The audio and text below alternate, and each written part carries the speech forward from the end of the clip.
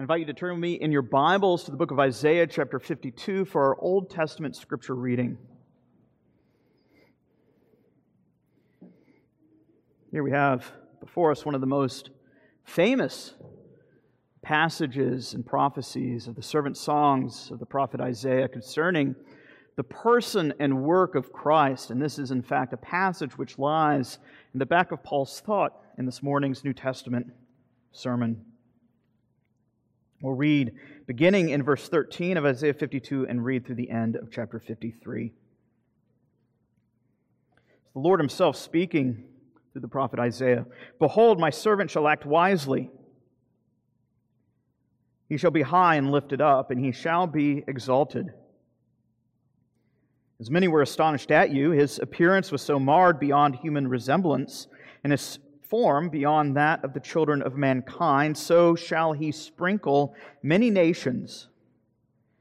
Kings shall shut their mouths because of him, for that which has not been told them they see, and that which they have not heard they understand. Who has believed what he has heard from us? To whom has the arm of the Lord been revealed?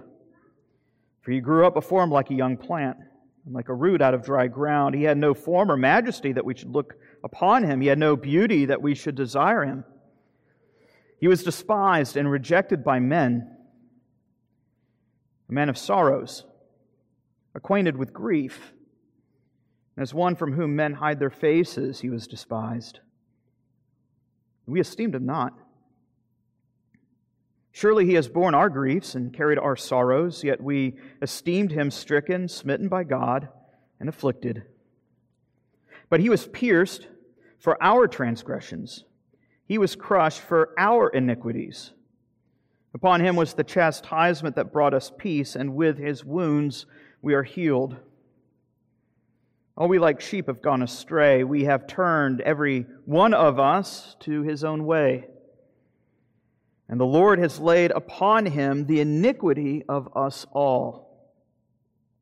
He was oppressed and he was afflicted, yet he opened not his mouth. Like a lamb that is led to the slaughter, and like a sheep that before its shearers is silent, so he opened not his mouth.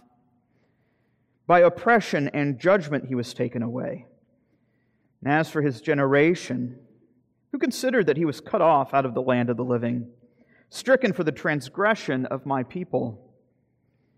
And they made his grave with the wicked, and with a rich man in his death, although he had done no violence, although there was no deceit in his mouth.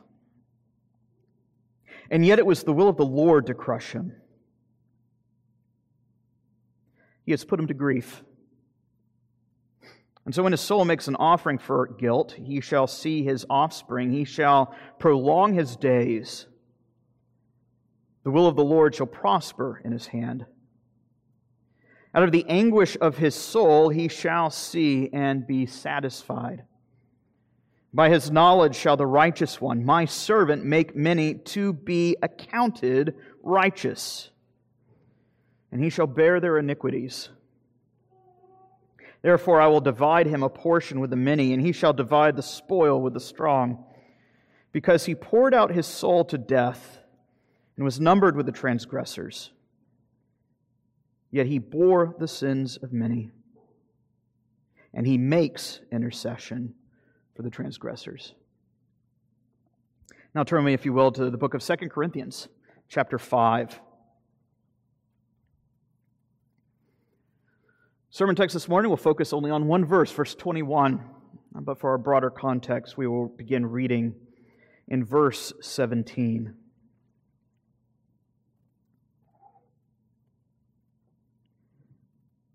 2 Corinthians chapter 5, beginning in verse 17. Therefore, if anyone is in Christ, he is a new creation. The old has passed away, behold, the new has come. All this is from God, who through Christ reconciled us to himself and gave us the ministry of reconciliation. That is, that in Christ God was reconciling the world to himself, not counting their trespasses against them, and entrusting to us the message of reconciliation.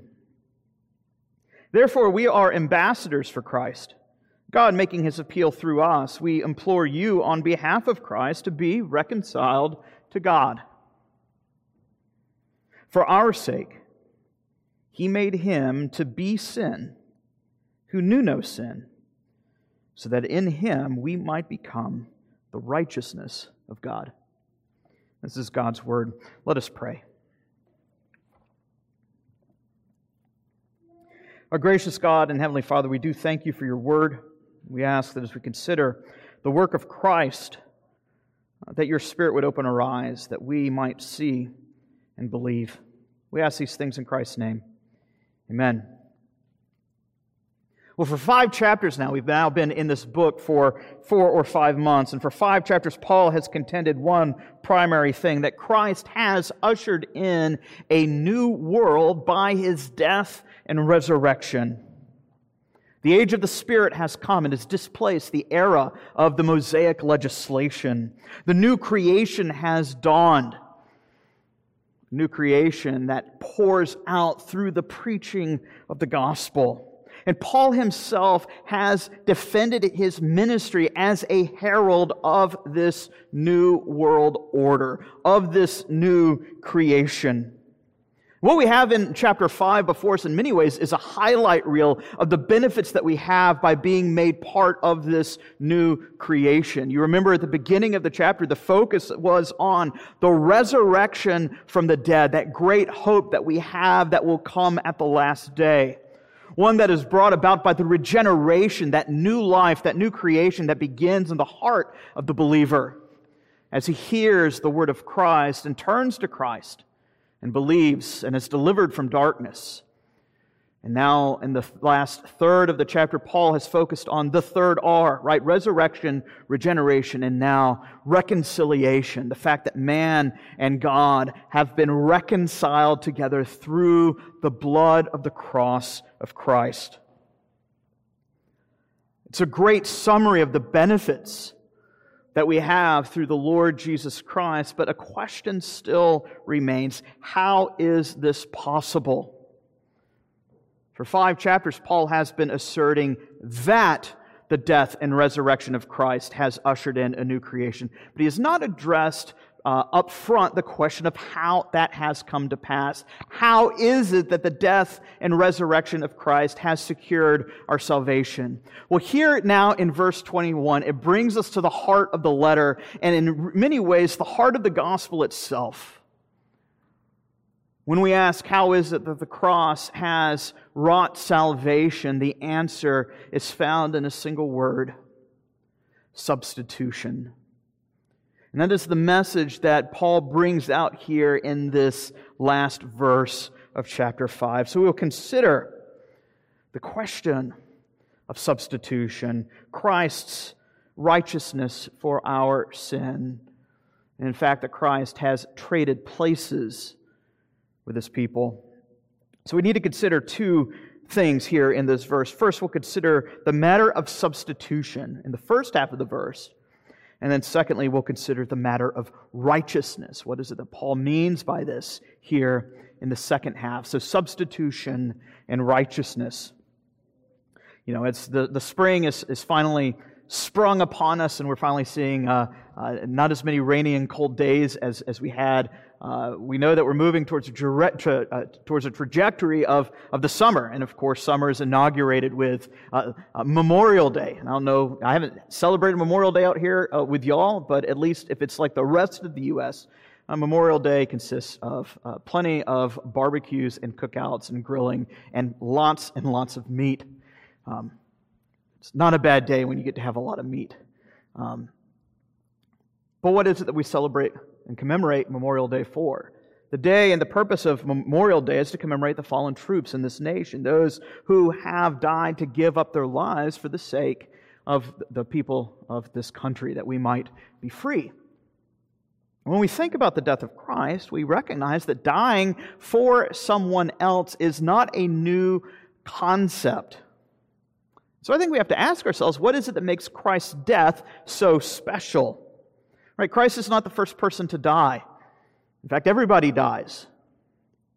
In fact, Christ was not the first person to die for another. Again, we commemorate the fallen heroes. You go to any war memorial, and it commemorates that very thing of troops who have given their lives for the sake of others, even others that aren't their family members or friends. Christ was not the first person to be wrongfully convicted. There are many instances of people who have been put to death for something that they had not done. And Christ was not the first to be crucified. It was a common Roman practice. So we have to ask ourselves, what is it that makes Christ's death so precious? Because it is precious. Well, the key is found here in this verse when Paul identifies Christ as the one who knew no sin. Something we perhaps might take for granted, but there is unanimous testimony in the Gospels regarding the sinlessness of Christ. From His conception to His death and resurrection, Christ being conceived of the Holy Spirit, born of a virgin, not tainted with Adam's sin. The beginning and end of Christ's ministry is bookended by the declaration of the voice of the Father from on high, saying, "This is my beloved Son, in whom I am well pleased." As the Father pronounced that affirmation at Jesus' baptism, and again at Jesus' transfiguration, just as He was on His way to the cross. Even at Christ's trial, His sinlessness is attested by His enemies. The judge who presides over this mock trial himself, Pilate, says, I find no guilt in this man. You think of the thief on the cross. Turns to Christ and says, "What have you done? You haven't done anything wrong. Remember me in paradise."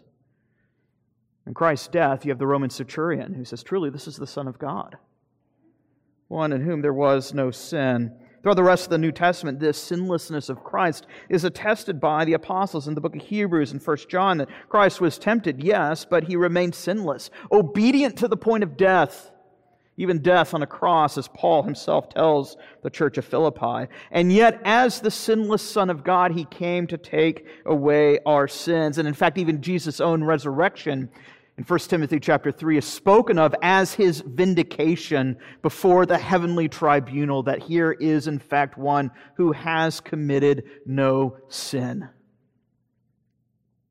In other words, Christ is morally pure in every respect, in thought, in word, and in deed, in accordance with God's own righteousness. When we read through the rest of Scripture, we find that death is the judicial penalty, the consequence for sin. It's a reality that we must all face, that we are all sinners, and so we all therefore merit death. And yet we are told repeatedly that Christ Himself was sinless. He did not merit death. He did nothing to deserve death. And yet He was put to death. The Gospels all bear witness to the same historical event, that the author of life, sinless though He was condemned as a criminal, was crucified and put to death and buried.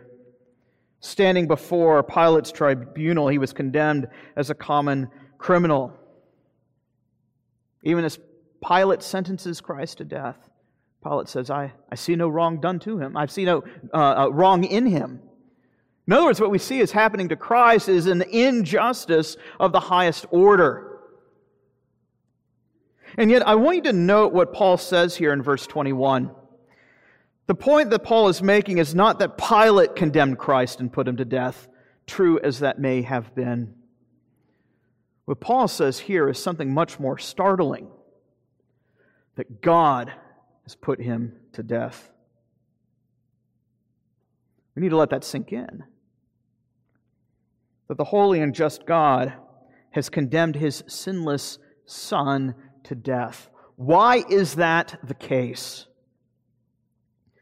Again, in this compact verse, Paul gives us the answer. This was done for our sake. This is done on our behalf. Here Paul is bringing into view the concept of representation. Christ came as our representative.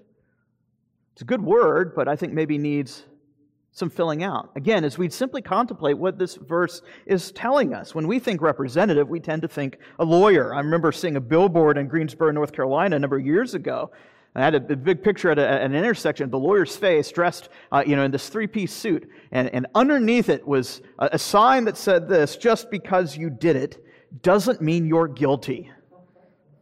All right, it's a slogan as if made and penned by Saul Goodman himself. Here is a lawyer who, for better or for worse, represents you in the courtroom. Even with the best lawyer, even if you have an honest lawyer, and I don't mean to suggest that all lawyers are dishonest, but I'm saying even with an honest lawyer, if you're guilty, the best you can hope is that that lawyer can strike a plea bargain.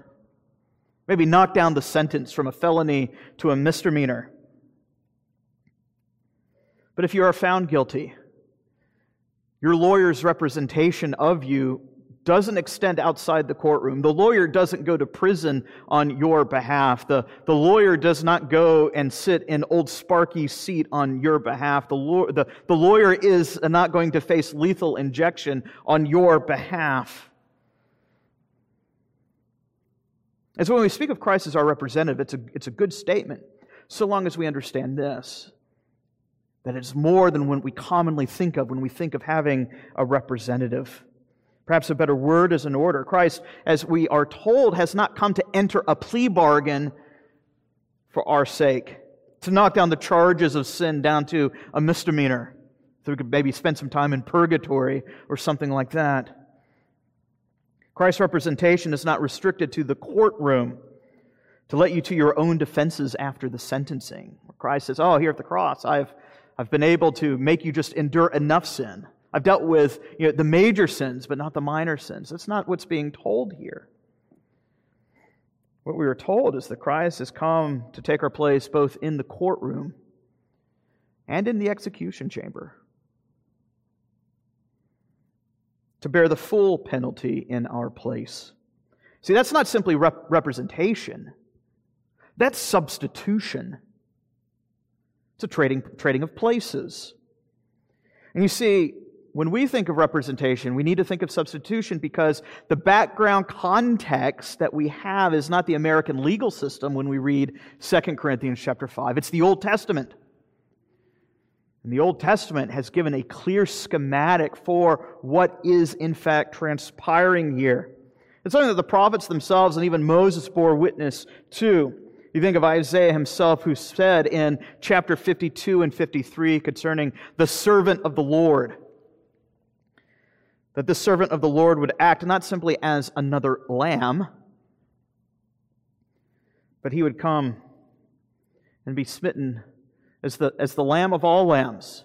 And when we think lamb, you need to think the Day of Atonement. On the Day of Atonement, Leviticus chapter 16, there's an innocent lamb that is slaughtered in the place of sinful Israel.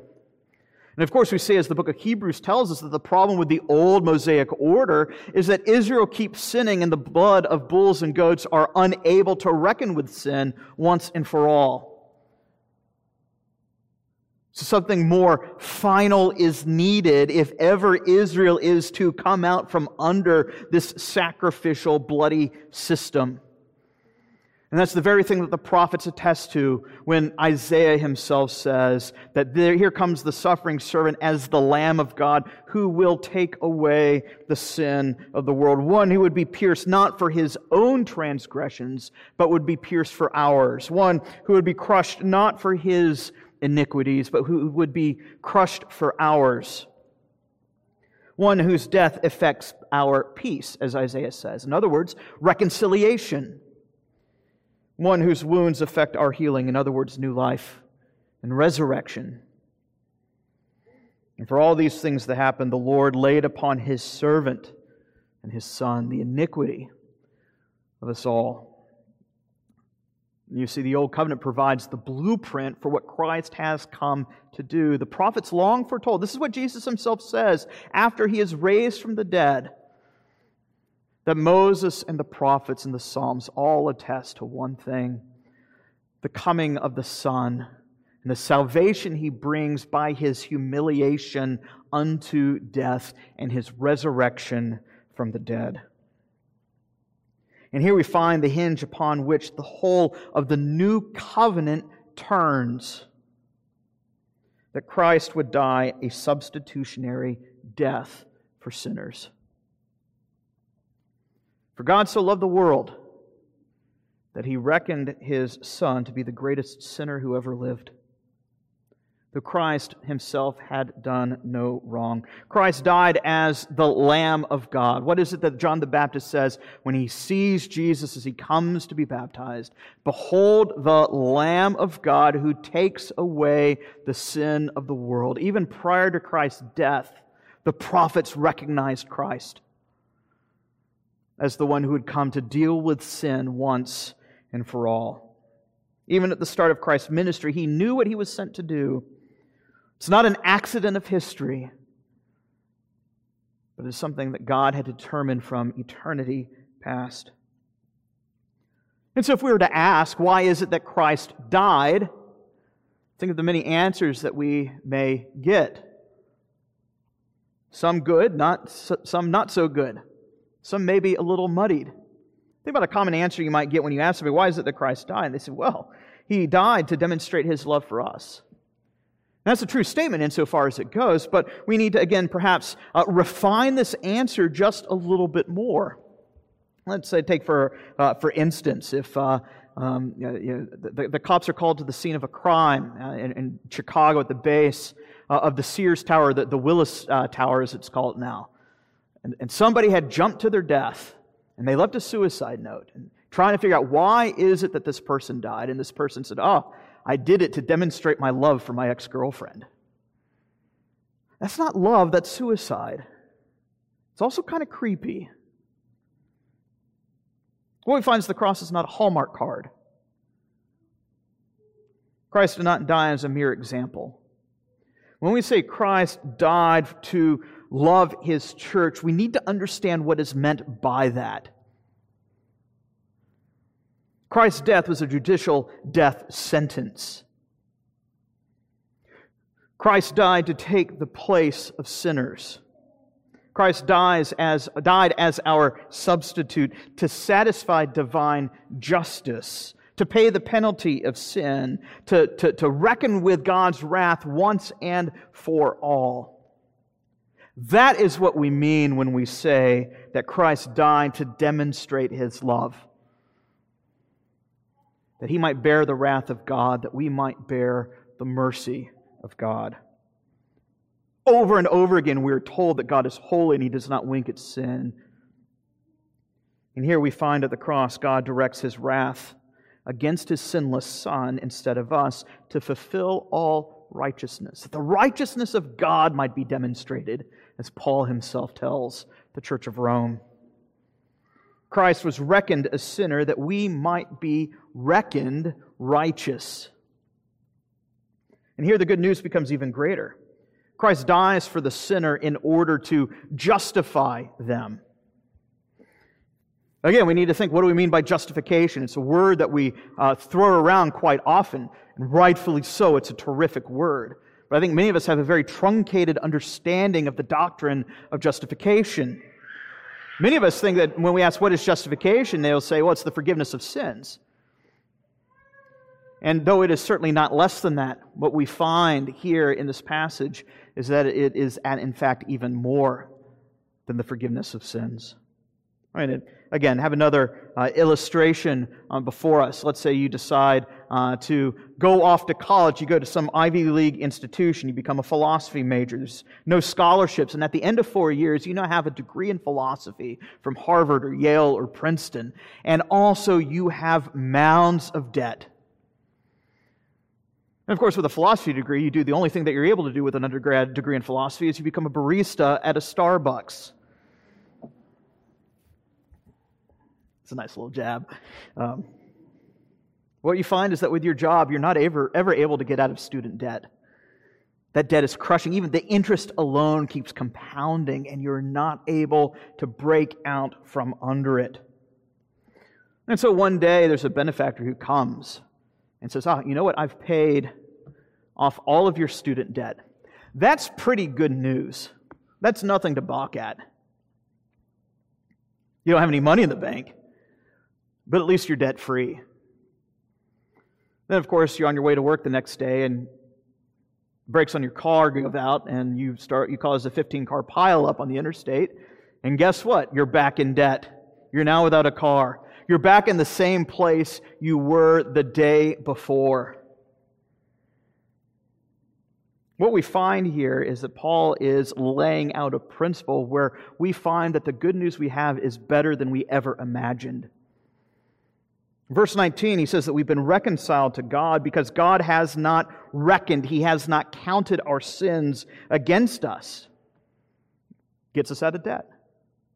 And yet, we find here in verse 21 that God has done even more. Notice the parallel here that Paul is making. God made Christ to be sin so that we might be made righteous. That's a full substitution. Christ bears our sin, we bear His righteousness. It is a trading of places. Christ did not come simply to wipe the slate clean so you could screw it up again 15 minutes later with no hope for recourse. What we find here is that God counted His Son to be sin so that we might be counted positively righteous. Christ did not die simply to take our place. Rather, He died in our place so that we could take His. And so 2 Corinthians 5:21 teaches not one, but two reckonings, two what we call imputations. Our sin imputed to Christ, and now Christ's righteousness imputed to us.